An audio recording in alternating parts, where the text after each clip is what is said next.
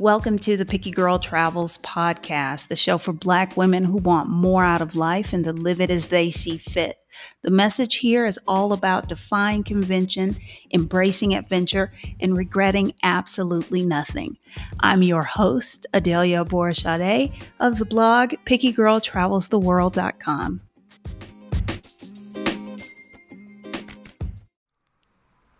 What does it mean to be successful to you? Like, have you given any thought to what that means specifically for you in your life? Like, how you're going to know that, yes, you have achieved success? If we're not careful, we can dedicate way too much of our life achieving somebody else's version of success. I know a little bit about that personally.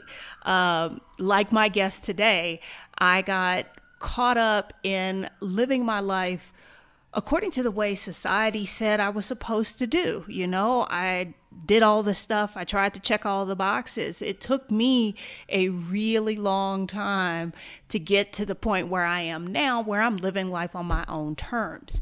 I wanted Kenya to share her story because she's figuring this out at a much younger age than I did. I want y'all to see what this process could look like. I would normally start with an introduction, but I'm kind of at a loss for how to introduce you. So how would you introduce yourself? What I would really say is I am a life coach who specializes and also certified financial coach as well. And so I do talk a lot around abundance, like the abundance mindset. And I also talk about financial freedom. So to tie it all together, I coach unfulfilled women of color reach their financial freedom so that they can live a more purposeful and fulfilling life. And coming like a part of that is shifting to this abundance mindset and being aware of the limiting beliefs that we have so that, when we accomplish these goals or we're on the way to accomplish these goals, we can be more resilient through the challenges, whether they're mental or actual challenges in reality. That's perfect. That means you are the perfect guest for this podcast because the Picky Girl Travels podcast was created for Black women who were unfulfilled, who are looking to live life on their terms. I've worked very hard to talk to women like you who are doing it, who have done it, or who can help women do it. So we're right on the same page here. But in thinking about the description of what you do, you can kind of see why it's very difficult to sort of package that in a nice little neat box. Yes, it is. And I too have been struggling to how to package it in a neat box. Okay. You are currently 26? I am 27. Yes, I just 27 in January. Okay. Oh, wow. Yeah. You might be are you the youngest guest that I've had? I don't know. Not that it matters. But up until, based on my research, based on what the internet tells me, up until about a year ago, your story seemed pretty typical. You went to college, you graduated, you went to graduate school. You had lots of student loans, you had credit card debt, you were living the quote unquote American dream where you got a job and you're working to pay those bills and do all of that stuff. And then I kind of took the road less traveled. Yes, I love the way you said that. You took the road less traveled. So my first question is, what changed? What made you veer off the typical American path? Right. When I started to realize that the things that I wanted, I didn't want for me, I wanted for everybody else. So before I veered off, the goal and the plan was to get my doctorate in education. And I kept struggling to figure out, why I wanted it, or what I even want to discuss. Like I had different ideas that I wanted to discuss for my like dissertation and stuff. I hadn't applied or anything yet, but it was just like, if I'm really going to spend, three at most to 6 years back in school on this degree, what's the real reason? And people would ask me too, like my mentors are like, why do you want to get a doctorate? And really it was like, one, I want to get a doctorate before I'm 30 because I've set this goal because someone told me that I couldn't. So I was like, okay, I'm going to do it. And two, I was like, literally just for career advancement. And so when I started to realize like that's really not good enough to sit through classes to write this long behind paper, that's when I started to realize like what are some of the other things in life that I was striving for or working toward that had nothing to do with me, and what do I actually want to do? And so I will say that it wasn't this fun period of let's rediscover yourself. It shook me a lot to my core, I would say, because as a young person, also a child of an immigrant, and to that point had followed the path, I didn't know what else there was to do. I had seen other people do other things, like people who left their job and traveled abroad and did the stuff, but I didn't think that necessarily that I could do it sometimes. Like, of course I know that there's so much that goes into it. And I'm like, am I really capable of doing those things? So I said it shook me because really I was shedding an old identity and old beliefs about who I was and what I wanted. And I had to pinpoint, oh, I don't actually like cherry pick. I don't actually want that. Something like my parents wanted that, or I don't want that. I think society wants this, or my friends want this, or blah, blah, blah. And so I would say all of winter 2019 and into like early 2020, right before the pandemic, was a very dark time for me because I was shifting through the unknown of what's next and what do you really want to do, and also grappling with the fact that I was really, really unhappy. At the point I had my dream job. I was living in, I would say, my dream state or a dream place, and I was good, but it wasn't fulfilling me. And so I had reached this point of like, well, then what is it gonna be that makes you happy? Like, why are you unhappy? And it was because none of it was aligned. None of it was for me. And I wanted to try something else, but there was all this fear and these unspoken, like sometimes made up expectations and pressures in my mind, but I think actual real pressures from like loved ones, and even like my bosses and coworkers and stuff like that. So long answer to that kind of question. No, that is your truth, and that's totally fine. I think a lot of the women listening to this will be able to see some of themselves in that response. Would you say that you were burnt out? Oh, absolutely. And it's funny because when I, went to address someone who'd been in my field for a very long time about it, I was like, I feel really burnt out. How do you address this in the field? And it was in education, which is very often you do get burnt out. But what they told me is like, how much of that burnout came from me? Because like no one in no my boss was not telling me like, oh, I got to join all these committees and get all these awards and do this and this and this amount of time. My boss never told me that.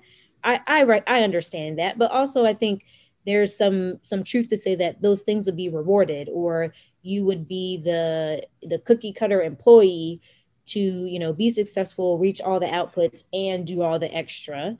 So I will say, I think it was both sides. I think I burnt myself out as well, coming from, a childhood in which education, like getting great grades was the standard in my household. And I was, it was easy for me to do that in K through 12. I didn't really have to study very often. I made great grades, graduated, I think I was like third in my high school class and stuff. And so I grew up with that kind of like that nurture, and that carried me through college and in my career, my early career.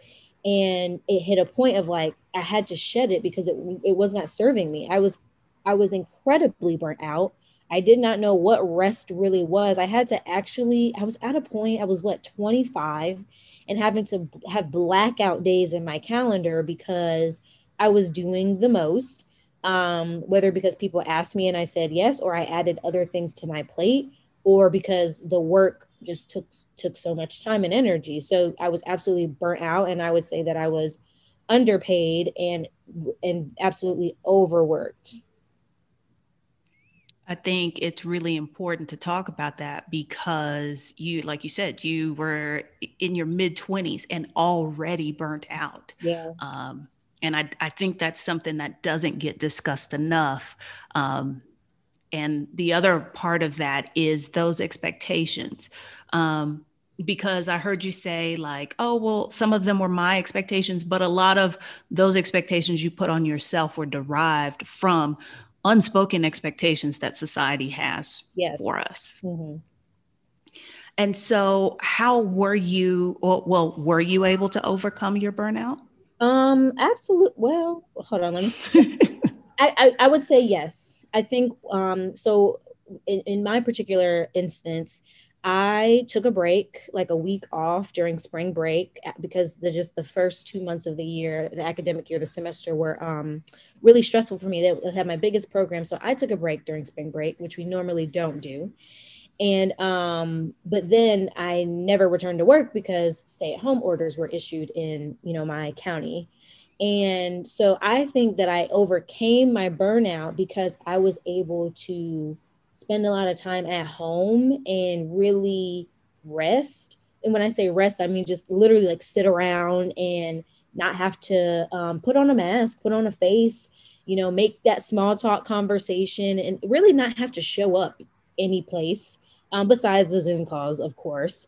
And so with the stay-at-home orders, I had a lot of time, one, to, just reflect and process, but two, I was again working very hard. So at that point, I was building my business while also working my full-time job, and, getting my certifications. And I ended up really working like 18-hour days, but I would say that didn't make me feel burnt out. And it was because I had the motivation and the fire within me. I'd already reached my breaking point of like, I am absolutely going to get out of debt so I can be financially free. And then I'm going to quit my job and I'm going to go travel so I can be like physically free. I'd already reached that point of I know what I need to do. So that fire was burning within me all throughout the day. And so I felt like I had a really good balance at that time of resting, relaxing, processing, and also doing the work to get where I need to go. I will say though, because right after I did leave my job, the business was already made and booming and moving. And so I really didn't give myself that much of a break. And then I moved to Tulum with the intention of like rest and relaxation. And then Tulum kind of blew up as well, in a good way. And so I, I got through the burnout, but like I didn't really stop. And so I think now, a year later, I am really focused on like, okay, Kenya, you've come really, really far. You can slow down a little bit, and again rest some more, because you don't want to I always tell people I left one rat race, I'm not trying to recreate another one, because who do I have to blame for that? It just myself at that point. So I would say I escaped it, and now it's just a matter of keeping myself from continuing that personally. Well, it's a hard habit to break. I Mm-hmm. mean, if you think about everything in our lives have kind of put us on that path and told us that's where we need to be. So trying to break that conditioning and undo it, that takes work. And that I think your story in particular shows us that it doesn't happen instantly. It doesn't happen overnight. Oh, And it's okay if you have a relapse or what have you, because, it's not going to be a one and done and I'm out. absolutely not. It's a continual journey. Even, after you leave a 9 to 5, or if you after you leave the United States, or whatever change that you've created, when you're on the other side of this change, you've created this freedom for yourself from whatever was holding you back. It is just a continual, it's a continuation of the journey. It's just a to be continued. There is still more lessons, there are still more things to uncover. It's just in a different capacity now. And sometimes it can be a little bit easier for you to learn those lessons when you don't have whatever that past thing is that was holding you back, a part of the equation anymore. I think it was very interesting when you said that when you were building your business and you were still working your 9 to 5, you were working really long days, but you didn't feel the same burnout. You know, you had a drive, and that's really about you were putting yourself in a place so that you could live life on your terms. Mm-hmm. So you were working toward that goal that was completely and wholly yours.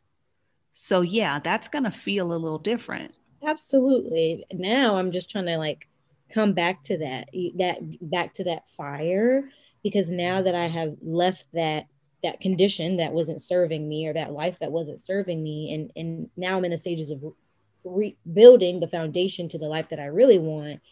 I sometimes I want that fire to come back, but also again, like you just said, I'm trying not to relapse. So yeah, the fire is helpful. I always say there's a lot of value when you hit your breaking point, when you're like enough is enough. Um, and like I said, that fire within you to keep you motivated. There's so much value in that. But I think sometimes people feel so uncomfortable in sitting in that they don't get to the results, or they don't get to the transformation. Essentially, they're so uncomfortable with feeling so unhappy or so fed up that they avoid in a lot of different ways. And then in my particular field of work, the avoidance has come through spending. You know, you're spending lavishly, you're overspending. And I think I definitely exhibited those signs too, which is what got me into credit card debt. But there's, you know, you can avoid in a lot of different ways. You can avoid by overworking, you can avoid by traveling a lot, you can avoid by, you know, being in relationships that don't serve you, whether that's friendships or romantic. And you can avoid by spending and eating and overworking out, a lot of different ways. But I would just say, you know, to all the women listening, that there is value in that uncomfortability. And if you just sit through it and you hold yourself through it, you're going to find what you're seeking on the other side. I have a friend who always says that, you know, people need to sit in their discomfort. Mm-hmm. And that is so, so true. Um, you something else I wanted to take a little time and talk about is, okay, so you knew you wanted to leave the industry that you were working in. You started your own business. This is pre-pandemic, but the pandemic gave you some space to like pour into that some more. Right. But you said yourself, once you freed yourself, you didn't rest. Right. Why do you think that is? Because at that point, I felt, although I had so much savings, at that point I put the pressure on myself, I think. And I think again, still other messaging of, I gotta make it. Essentially, you know, I'm this entrepreneur, I just started my business, I gotta support myself, I gotta reach a 6-figure profitable business and get all the clients and raise my prices. And so it was just go, go, go. And with this hope of, okay, well, once I make it, or like once I hit the 6 figures, or once I get these clients, or once my prices are this, then I can finally rest. I can afford to rest even deeper. And really, it's absolutely the other way around. Once you rest, you can pour into yourself a little bit more to kind of have that, I guess I would say, I call it a growth spurt, to have that growth spurt, whether that's personally, whether that is financially, or within a business, or a new career. If someone has just transitioned into a new career.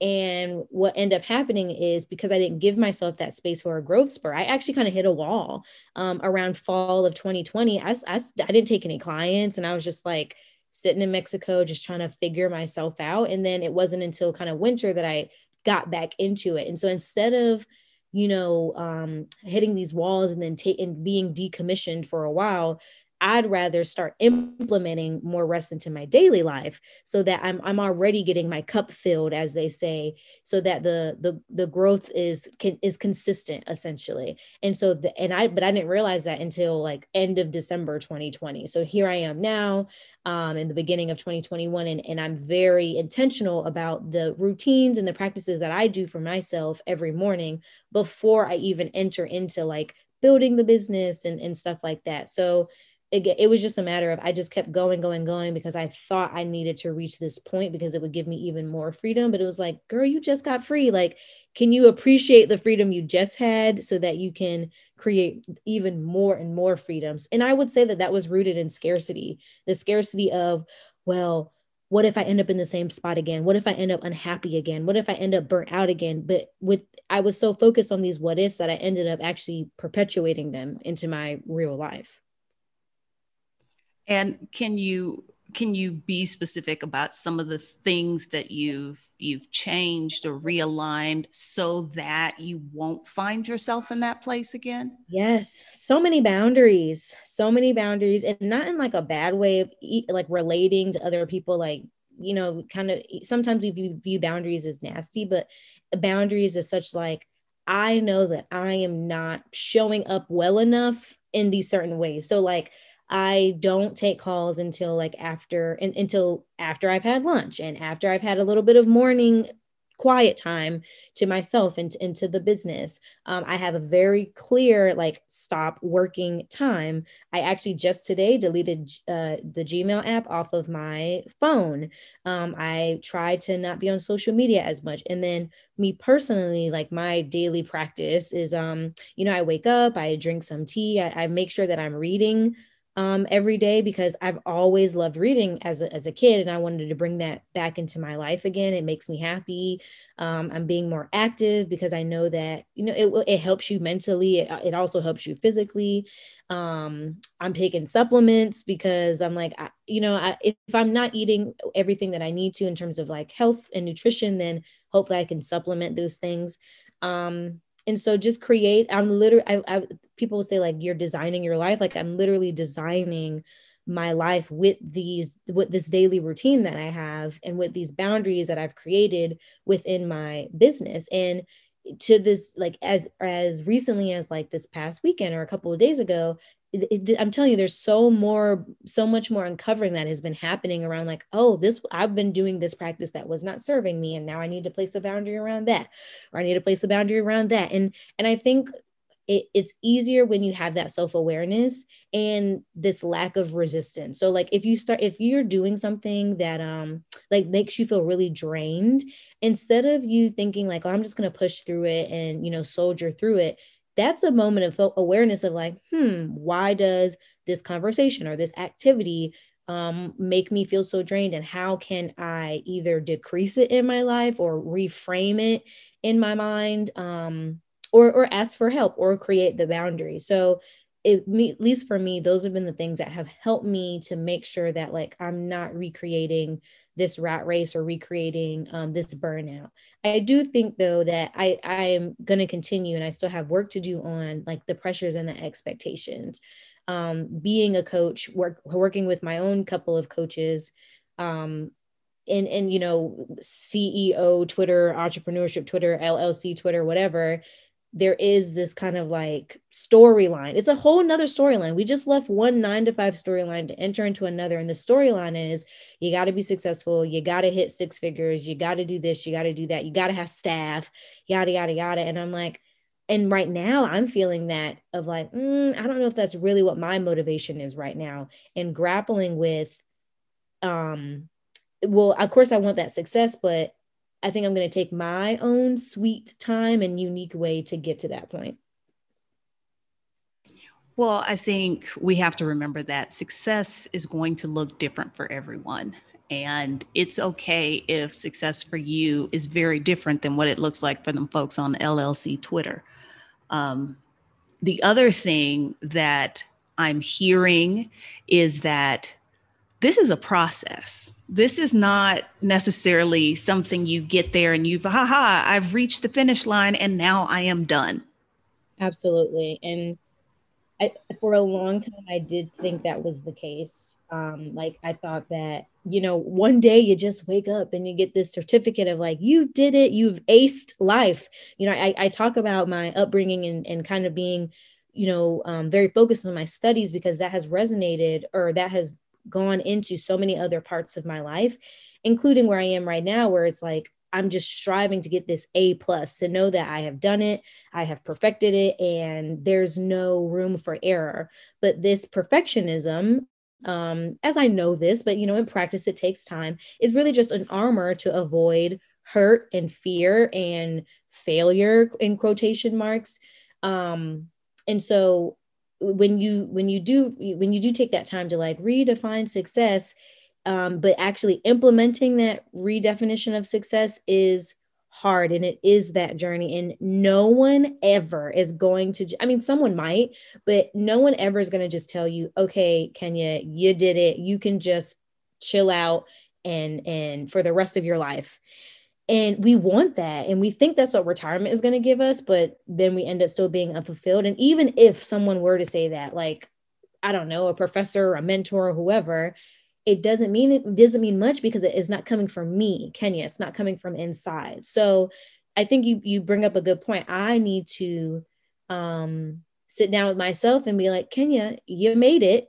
There's more to learn, but like you know what you need to know. You have the wisdom inside you. You have the tools inside you. Just keep going and keep exploring and picking up these lessons and these experiences in life. And maybe I do have to just tell myself, like, Kenya, you did it. So then I can like relax a little bit more. But yes, there's no end goal. It is absolutely a marathon, not a sprint. And I know that is so cliche, but it is so, so, so true. And again, we've got to extend ourselves some grace on that. Now, you mentioned, going to school, and you also mentioned that you had credit card debt. And I wanted to talk about that for a little bit. Most Americans are carrying both of those. That's pretty standard. But first, I want to talk about credit card debt. Now, tell me if I read this right. You had about $23,000 in credit card debt? Yes, I did. Okay. How did that happen? It was through so definitely through grad school. I put some purchases on credit cards, and then I was like, oh, well, when I graduate and get a job, I can, pay it off in full. And then after grad school, I didn't have a job for 4 months, which, a part of that was my own doing. I was trying to find the right one, and I did say no to some positions, but so there was that kind of period of supporting myself with credit cards, and then moving. So I move a lot. But I had moved after grad school. I moved to New York, and then a year later, I moved to Florida. And so with that comes expenses. It comes furniture. And so I would say this all amassed in about like within 2.5 years. And I kept saying like, oh, I'll get to it. I'll get to it. I'll get to it. And of course, the ball just kept becoming bigger and bigger. And I vividly remember in 2019, one of my goals was, I'm going to get out of this credit card debt. And at the time, I think I was at a good place to pay it off, and it wasn't that large of an amount, but I didn't do anything. I didn't put any action behind this goal that I had, or this want I had. Again, I talked about the breaking point. It wasn't until 2020, and I realized, the getting out of credit card debt kind of came second. At first it was, I'm burnt out. I want to be able to quit my job and take a sabbatical so I can rest and get back to myself. And of course, how can I quit my job if I am paying off this credit card debt? I didn't want to be, as I always tell people, I didn't want to be like in Thailand paying credit cards. Like, I didn't want that kind of life. So yeah, that's not the move. exactly. So that's when I was like, okay, the first step to me getting this sabbatical and this dream life is paying off the debt so I can save more money and then, support myself when I move abroad. So that is how it all amassed. And I did go through a period of just talking about it. And it wasn't until I hit my breaking point that I was like, I really got to be about it now. That desire is what kind of pushed you to aggressively pay down that debt. Now, I know there are some people listening to this wondering, how did you do that? Yeah, I love when people ask that, because I like to think of things really simply. And so I would simply put it, how did I do that?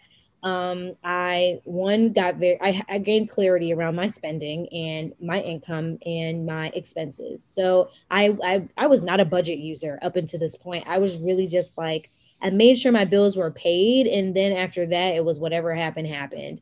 Um, so I had to sit myself down and be like, well, how am I spending? What am I spending it on, etc. And then I looked at all the expenses that I had and I said, well, where can I cut things, or how can I reduce some of my spending? And so obviously I reduced my spending money, like what I was spending on non-essentials. I would say I made sacrifices for sure. So that meant stop eating out as much. I was definitely bringing my lunch to work. All of my my tax refund went to a credit card, and then at that time the first stimulus bill or check came that went all towards credit card debt. Any extra money I was saving out in that was not allocated towards just the other essentials all went to the credit card debt. And also I got a roommate, so when I talk about like sacrifice, some people, and I was willing to get a second job if I had to, and if the pandemic did not become a thing. And so I think that when I say there's value in the breaking point is because I probably would not have decided to make those sacrifices and do those things and even think about like what are all the like getting a second job if I was in a place of still thinking that, oh, I'll be okay, like I can make it through, I can make this small drop in the debt bucket, and things will happen. And I think people are at that, a lot of people are at that stage of just like, I'm gonna make it work, and I'm gonna read all these articles and I'm gonna figure it out and I'm gonna do a budget and then like forget about it. And I was at a stage of, I have to make this work. This is my salvation essentially. So I was more open to the different options to help me get out of this debt, which when I say like this abundant mindset, I think abundance comes with a lot more creativity as opposed to like excuses or reactionary things, or still like this aspirations of our actions, and that they're going to magically make things okay. So I was at that point where I was willing to sacrifice. So I did that. I got a roommate, I cut my spending, and everything went towards debt. So I was at a point where I was making around $2,000 a month, maybe $2,100 a month. And $1,000 of that was bills. The other 1,000 was credit cards, or going right to the debt. And I started at the smallest one and I worked my way through. Anytime I would pay off a card, when I say smallest one, I mean smallest balance. But anytime I would pay off a card, the celebration to myself would be small. It would not be lavish. And I think that also sets people back sometimes too. They pay off a $2,000 card and then they book a $1,500 vacation. And then you start to feel like, I feel like I just took 2 steps backwards. So they were small. Like I love personal pan pizzas from Pizza Hut. So that was a major like celebration for me. And I reduced travel. I used to travel so much to visit friends. I love a good road trip.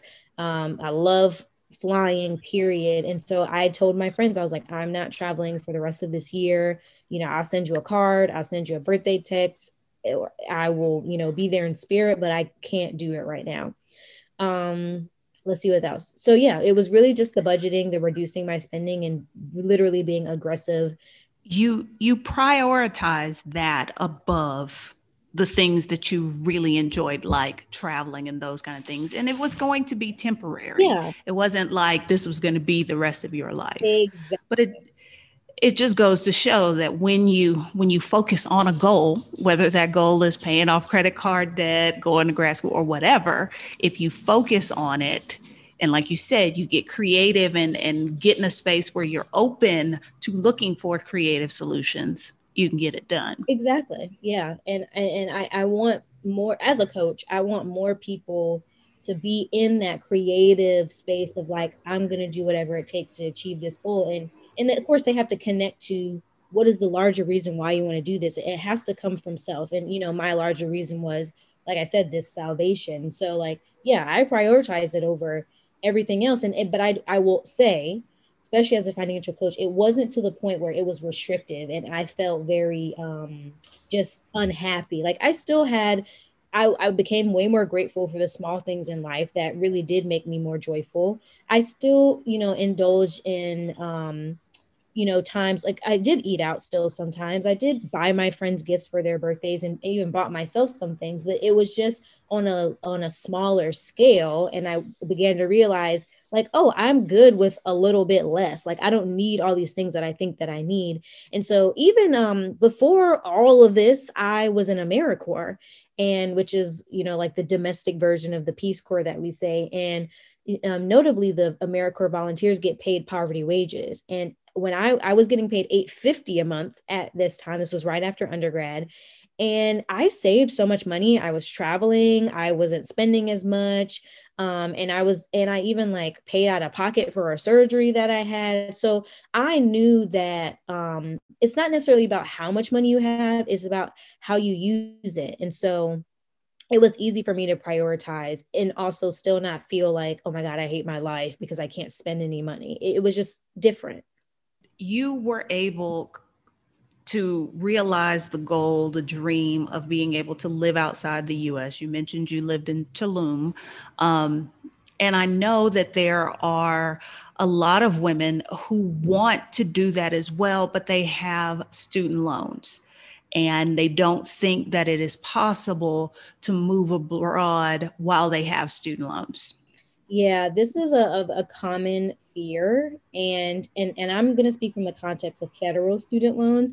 It is absolutely, I still have student loans.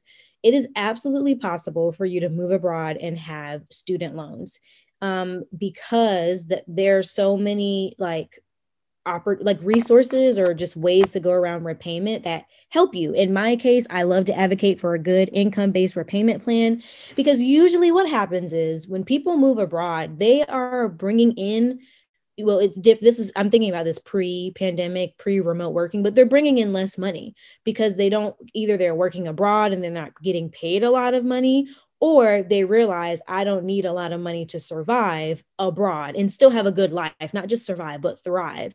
And so when you're on an income-based repayment plan, this is based upon your tax return with the IRS from the previous year.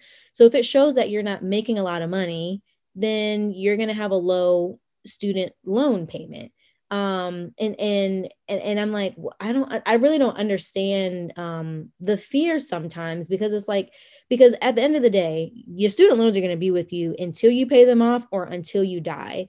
And so I feel that people, especially women, should go off and live their life, but make the student loans manageable for their life.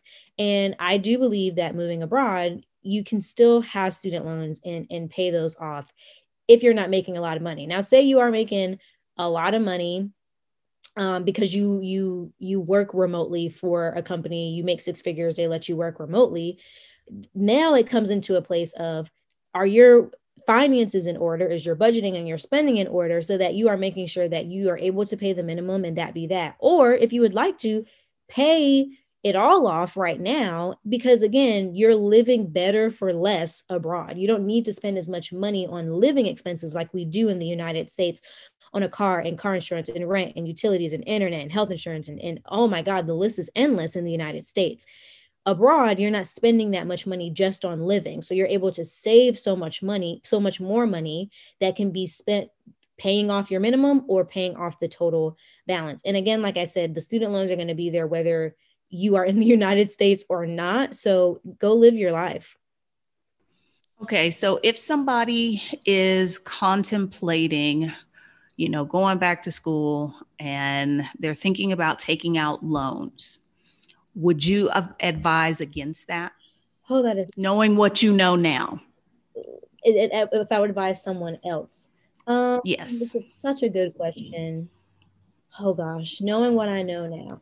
Knowing what I know now, I believe that if you really want this degree for the reasons that will make you happy, sure, take out the loan. Because I believe someone who worked in college education, college is already outlandish in terms of price. And if you cannot afford to pay for it yourself, whether in total or even a little bit, take the loan out.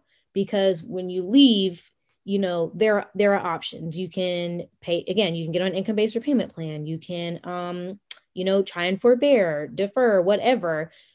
For federal student loans. Private student loans, they're going to make you pay regardless. So I can't tell everybody what to do with their lives, but if you really want this degree, like a friend of mine is going back, she's getting her doctorate in nursing. I'm so happy for her. I'm sure she's going to have to take some loans out for that, but I'm not judging her or telling her like, no, don't do that. Go ahead and do that. And because I know that she really wants this and this is her career, this is her dream, her passion. Me personally, knowing everything that I know now, I would never take another student loan out again because I feel that I have gotten way more from like investing in my business coaches or investing in trainings or investing in experiences and investing in community than I have gotten with my degree. This is not to say that like I don't value my degrees, but if I could do it all over again, I probably would have went abroad after my bachelor's and I would not have gotten my master's, or I would have become a licensed something or another so that I could transfer that around the country and sometimes around the world, like being a licensed teacher or being a licensed like therapist or social worker or something like that. So I never want to take another, and I will never take another student loan out unless for some reason I'm like, okay, this is really tied to my mission and my purpose and my passion right now. So then I'm like, okay, do what you need to do to get where you want to go. I love that very much. So, okay. If somebody is listening to this and they're like, you know what? I like her. I like her story. I like what she's about. I want to follow her journey. Where should they do that? Oh yeah. They should absolutely follow me on Instagram at Kenya, Kenya, period, Imani, Imani.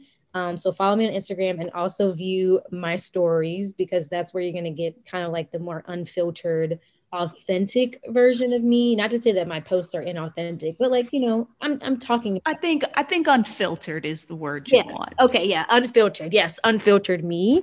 Yeah, that is the absolute best place to follow my journey and to be in conversation with me because I'm all about, learning from other people and their journeys and their experiences too.